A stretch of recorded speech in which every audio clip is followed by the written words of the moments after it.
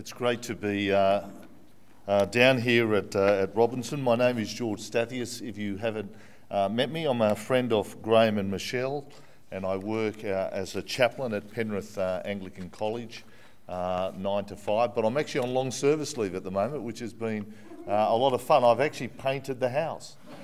I've painted the house inside and out, so I don't have any paint on me this morning, I don't think. But look, I might just pray for us as we look at God's word. Father, we do give thanks for this great opportunity for us to be able to meet around your word, and we do pray that as we wrap up the book of Thessalonians, that you be with me and enable all of us to be able to actually hear what your word has to say to us. In Jesus' name, amen. Now, you would know that the book of 1 Thessalonians is about a young church, and Paul has got to leave quickly because of the issue of persecution, but as a result of that, he actually writes this letter to encourage the believers in Thessaloniki in Greece. When I was in year 9 of high school, the report, my half-yearly report, was sent home to my parents. My parents opened up the report, they saw it, they asked me to come in and to talk to them, and I walked in and chatted to them, and they said these words to me. They said, "George, things have got to change." They actually said it in Greek, not in English. And they sat me down, and in my report, A was the best mark you could get, and it went from A, B, C, D, E, F stood for fail, and I failed every subject when I was in year 9 of high school. And my parents were worried. I had a brother and sister that did well in school. I wasn't so much somebody that was made for school back then. I ended up leaving in year 10 and doing an apprenticeship, which lots of people did. Who left to do a trade in year 10? Anybody? Yeah, see, we bring back the trade days. That's what I reckon. Anyway, and I remember doing this, walking back into Chatswood High after this was the start of term 3, second semester, walked in, and it was like this happened the other day. I was standing there with my group of friends, and we were talking about holidays, how they were. I remember Zadi Mavinian was there, Ivo Strizic was there, Kiro Ristiska was there, Zadi Mavilian was there, and Greg Watson was there. And as Sepan, he was sort of like the spokesman for our group. And he said, how did everybody go in their reports? And I remember hands in the pockets, everybody was shuffling around, nobody gave eye contact. And Sepan sort of said, "Look at us." He said, look at one another. He said, "We're pathetic." He said, "We're pathetic." He had to flee Iran under the Ayatollah. So he sort of had a really rough sort of background. And he said, "Look at us, we're pathetic. We're pathetic. Look how bad we are at our influence on one another." And he sort of said, "We must be positive influences." And he said, "Let's make a pact. From now on, we're going to be different at school." And he said, "Everybody put your right hand in." And I sort of felt a foot taller just doing this. We all put our right hand in and hands on top of one another. And he said, "From now on, no more getting into fights." We went, "No more fights." He said, "From now on, no more talking back to teachers. No more talking back to teachers. No more swearing. No more swearing. Do our homework. Do our homework." And I remember the bell going.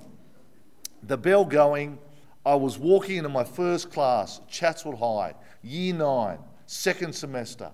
I walked in, and some kid said to me as I walked in, "How are your holidays, George, you wog?" And I really took offence to that back then. I said, "What did you say to me?" I said, "George the wog." And I can remember just getting this guy and pinning him against the blackboard, saying to him, "Take it back. Take it back." And started shoving him against the blackboard. And then I remember looking to my right, and there was the teacher just standing there, and me sort of going. And the teacher just saying to me, just get out. And get out. I'm sorry, I'm going to have to visualise this. I said there are doors here. Imagine this is the school door. The classroom's inside there. Long corridor, second story, Chatswood High. Long corridor. And there was me in my typical position, because I did spend lots of time outside. Two hands behind my bottom, and just lean against the wall like this. And I looked, and I heard this psst, psst, psst.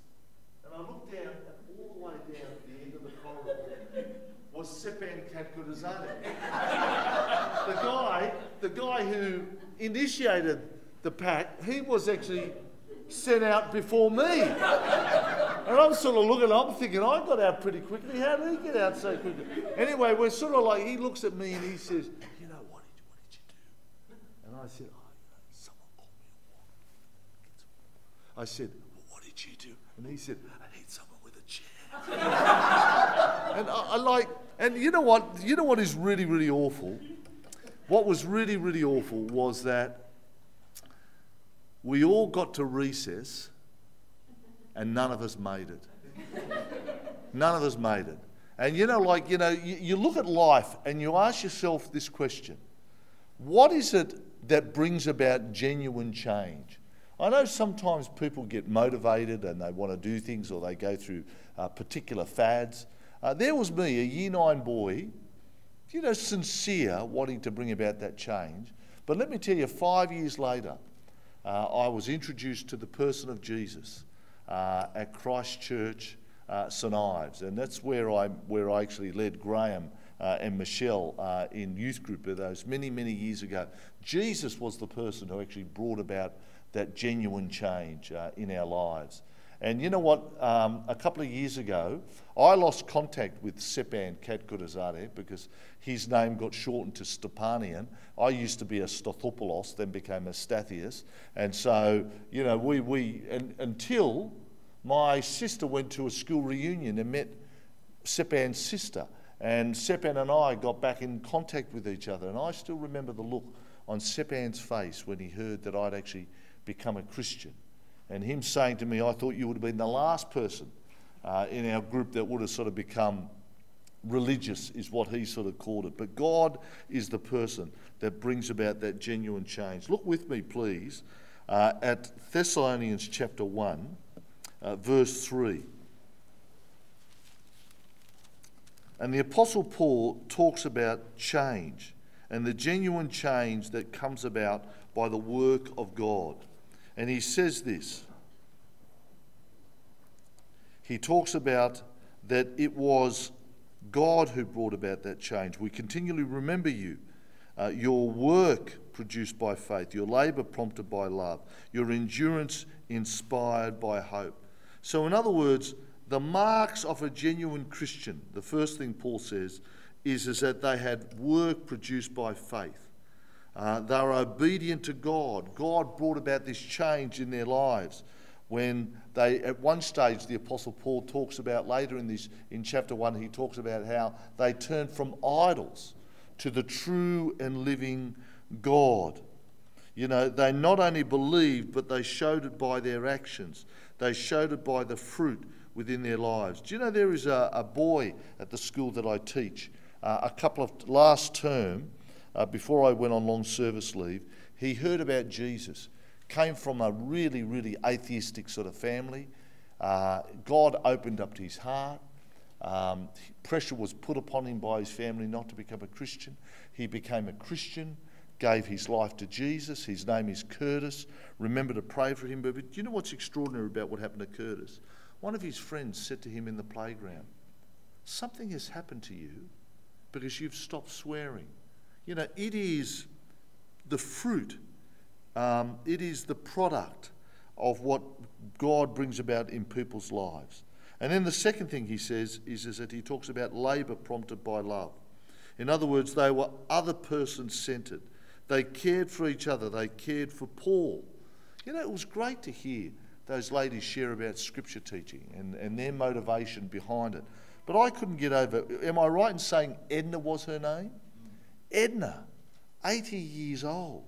I mean, that is unbelievable in terms of just labour prompted by love. Do you know, my wife knows of a lady through her daughter who has fostered 80 children in her lifetime.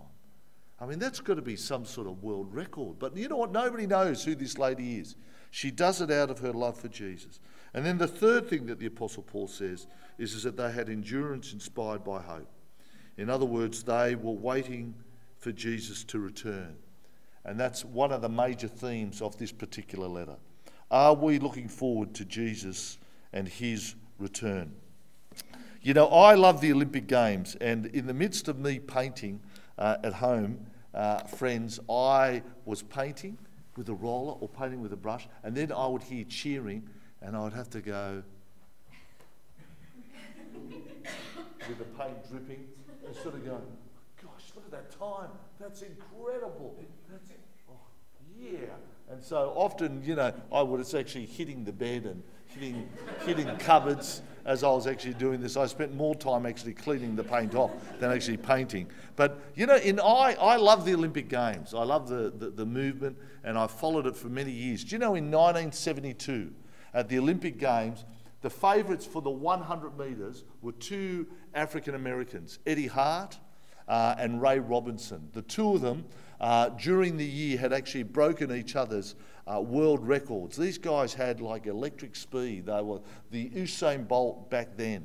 The morning of their race, these two guys became good friends. They shared accommodation with one another. The morning of the 100 metres, they had a bit of a slow morning. They woke up, they turned the television on, and do you know what they saw? The heats of the 100 metres, men's. They'd actually, the very thing that they'd actually trained for, they missed. I mean, talking about the issue of being ready. These guys might have been ready physically, but not ready in terms of their timing. You know, quite unbelievable. You spend your life, and I read their testimonies, interesting in preparing this sermon about what had happened, and one of them had sort of gotten over it, but the other one hadn't, was emotionally shattered all his life about the fact that they slept in too long. But the Bible says that the Thessalonians were ready. They were waiting for Jesus. And this really just highlights the characteristic of the fruit within their lives. They were waiting for Jesus. And I want to say to us this morning, are you looking forward to the return of Jesus? Are you excited about his return? It's great to see your vision statements here today. I think Graham said you only did that yesterday. You know, be committed to these things. Be ready. Live as a congregation that's ready for Jesus and his return. In chapter 2, I think that one of the key verses in the entire book is verses 8 and 9. And let me read it to you just to remind you of it. He says this. He says, "We loved you so much that we were delighted to share with you not only the gospel of God, but our lives as well, because you had become so dear to us."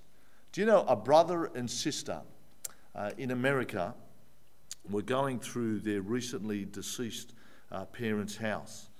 They cleared out the house. They heard there were some things in the attic. They went up in the attic. They cleared that out. And they found, in particular while they were up there, they found a vase. And they thought, oh, is this worth anything? And they went and had it assessed and priced. And at auction, it fetched $83 million. You know, it's incredible, isn't it? You know, in life, one of the things that we don't do well is that we sometimes value the wrong sort of things. People will actually tell you in life, you know, value achievements. But the thing that the Bible says that we must value above everything is relationships. God has actually made us to be in relationship with people, to be in relationship with one another, to be in relationship with the living God. And notice when Paul talks about the Thessalonians, that these people had become so dear to them. You know, when Paul was torn away, only knowing these, you know, young Christians for a short period of time, they're torn away, and Paul is just overjoyed to be reconnected with them sometime in the future. But shared experiences is what really brings us together.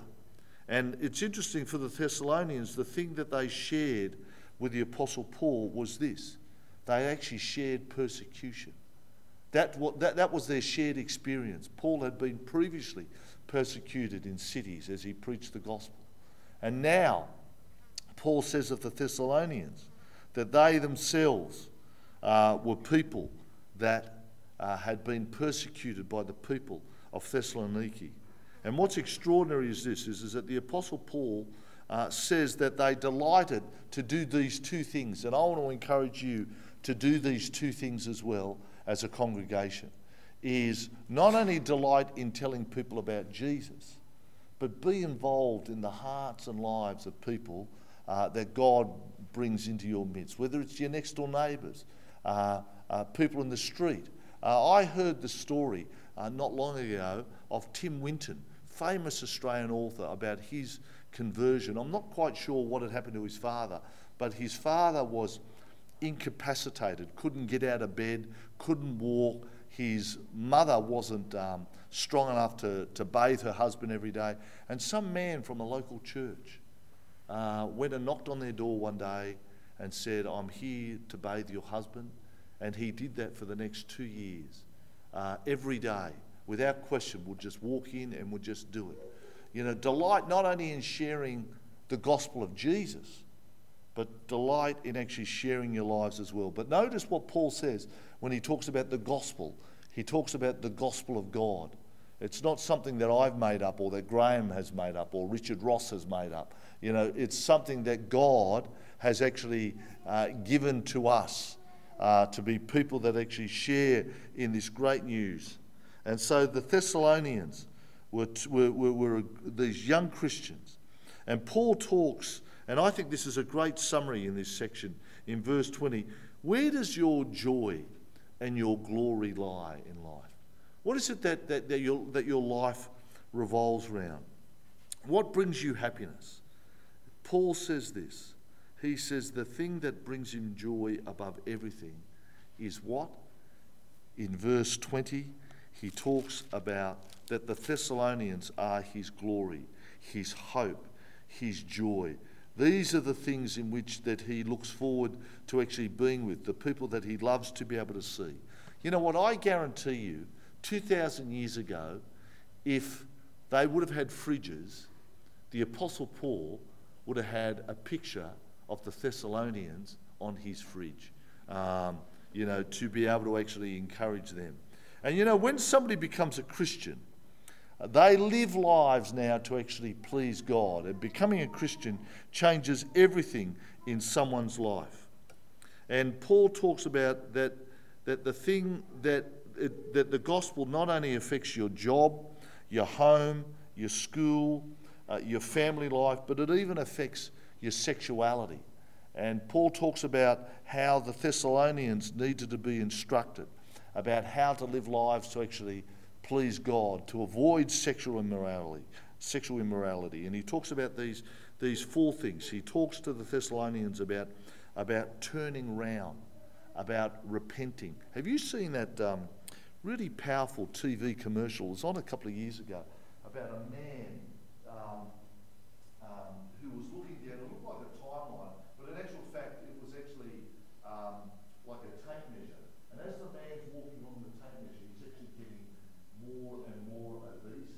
And he gets almost with his daughter looking at him, and he says these words. He says, "I've actually got to turn my life around." And he looks back to where he's been and wants to turn his life around. You see, one of the key things that the scriptures says, when it talks about turning your life around, it uses that word repentance, to turn.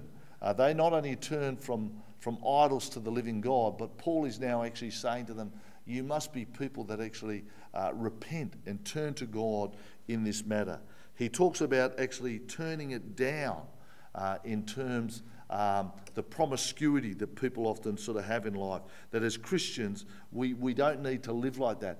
Turn the whole thing down. This is going to be something I think really relevant for your night congregation as well. And then he talks about waiting your turn, waiting for marriage. And then finally he sort of says in all this, turn to God. God is able to heal. God is able to forgive in terms of the lives of people with what they do. And then he talks about the return of Jesus.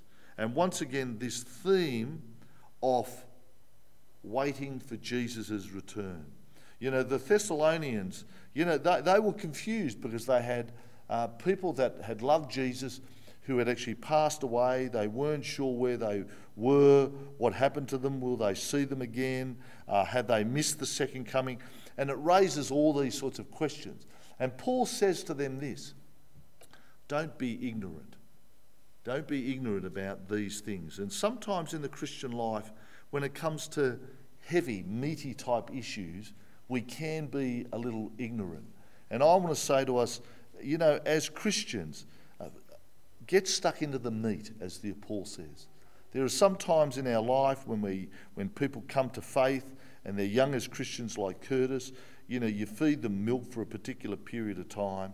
But in the end, the resurrection of Jesus and his death, Paul tells them what it is that they need to do. And he sort of concludes this whole section in chapter 5, verses 4 to 8, by saying to them to be alert, to stay awake. The return of Jesus should not actually surprise us at all. The believer will not be robbed of salvation, whether they're awake or whether they're asleep. But he said, let's encourage each other. Let's live lives that reflect, that are ready. And I want to say to you guys, are you ready for Jesus' return? Live lives that are ready, that reflect being ready. I have spent a month in long service leave as well, friends, in Fiji. And I had an awesome time. I don't know whether I've told you, Graham. When I was at the airport ready to come home, I bumped into the Fiji Sevens team. We're at the airport. And I thought, this is extraordinary. That they were just there as I was standing there. And in Fijian, the term for pastor is the word talatala. And unlike our sort of Australian sort of culture where, you know, we're thinking differently about, you know, ministers of the gospel, Fijians hold them in high regard. And I met this guy who towered above me. I said to him, "You're Bulavanaka," which is hello, how are you in Fijian. He looked. It's not too often, you know, white people put a couple of words together in Fijian. And I said to him, I'm a talatala. And this guy actually says to everybody around, all the other Fijian players, hey, this guy's a talatala. And they came over to me and they said, hey, talatala, can you pray for us? And so I kind of thought it was actually quite extraordinary in terms of just meeting them. In terms of their Christian faith. I'm not quite sure why I actually told you that story. I do now. I do. I know why I told you that story, to actually say to you this, that two students that were actually part of our group when we were in Fiji said this to me. One boy said to me, "Sir, I need to really get serious about reading my Bible. I'm not serious enough. It's, you know, I'll miss out for a couple of weeks and then read something and then just totally forget about it." And there was one girl who said this. She said, "I'm actually dating a non-Christian and I've got to actually end this relationship." And as soon as she got home, she did. You know, it's a picture of living lives that are ready. Are we ready for the return of Jesus? And then Paul, in the reading that we actually had today, says this, talks about, do we as Christians actually respect leaders? Do we pray for leaders? Like we vote. Did you have to vote down here, by the way, yesterday? We had to vote in the Blue Mountains, and I can remember it's easy to be indifferent. You know which ones you want, and people sort of give you everything. You kind of think, oh, I want that one, I want this one. You know whether they're people that we like or not. You know, we must pray for our leaders.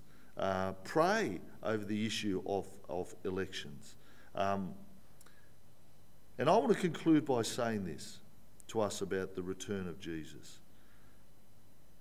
Live as if Christ died yesterday, rose this morning, and he's coming back tomorrow.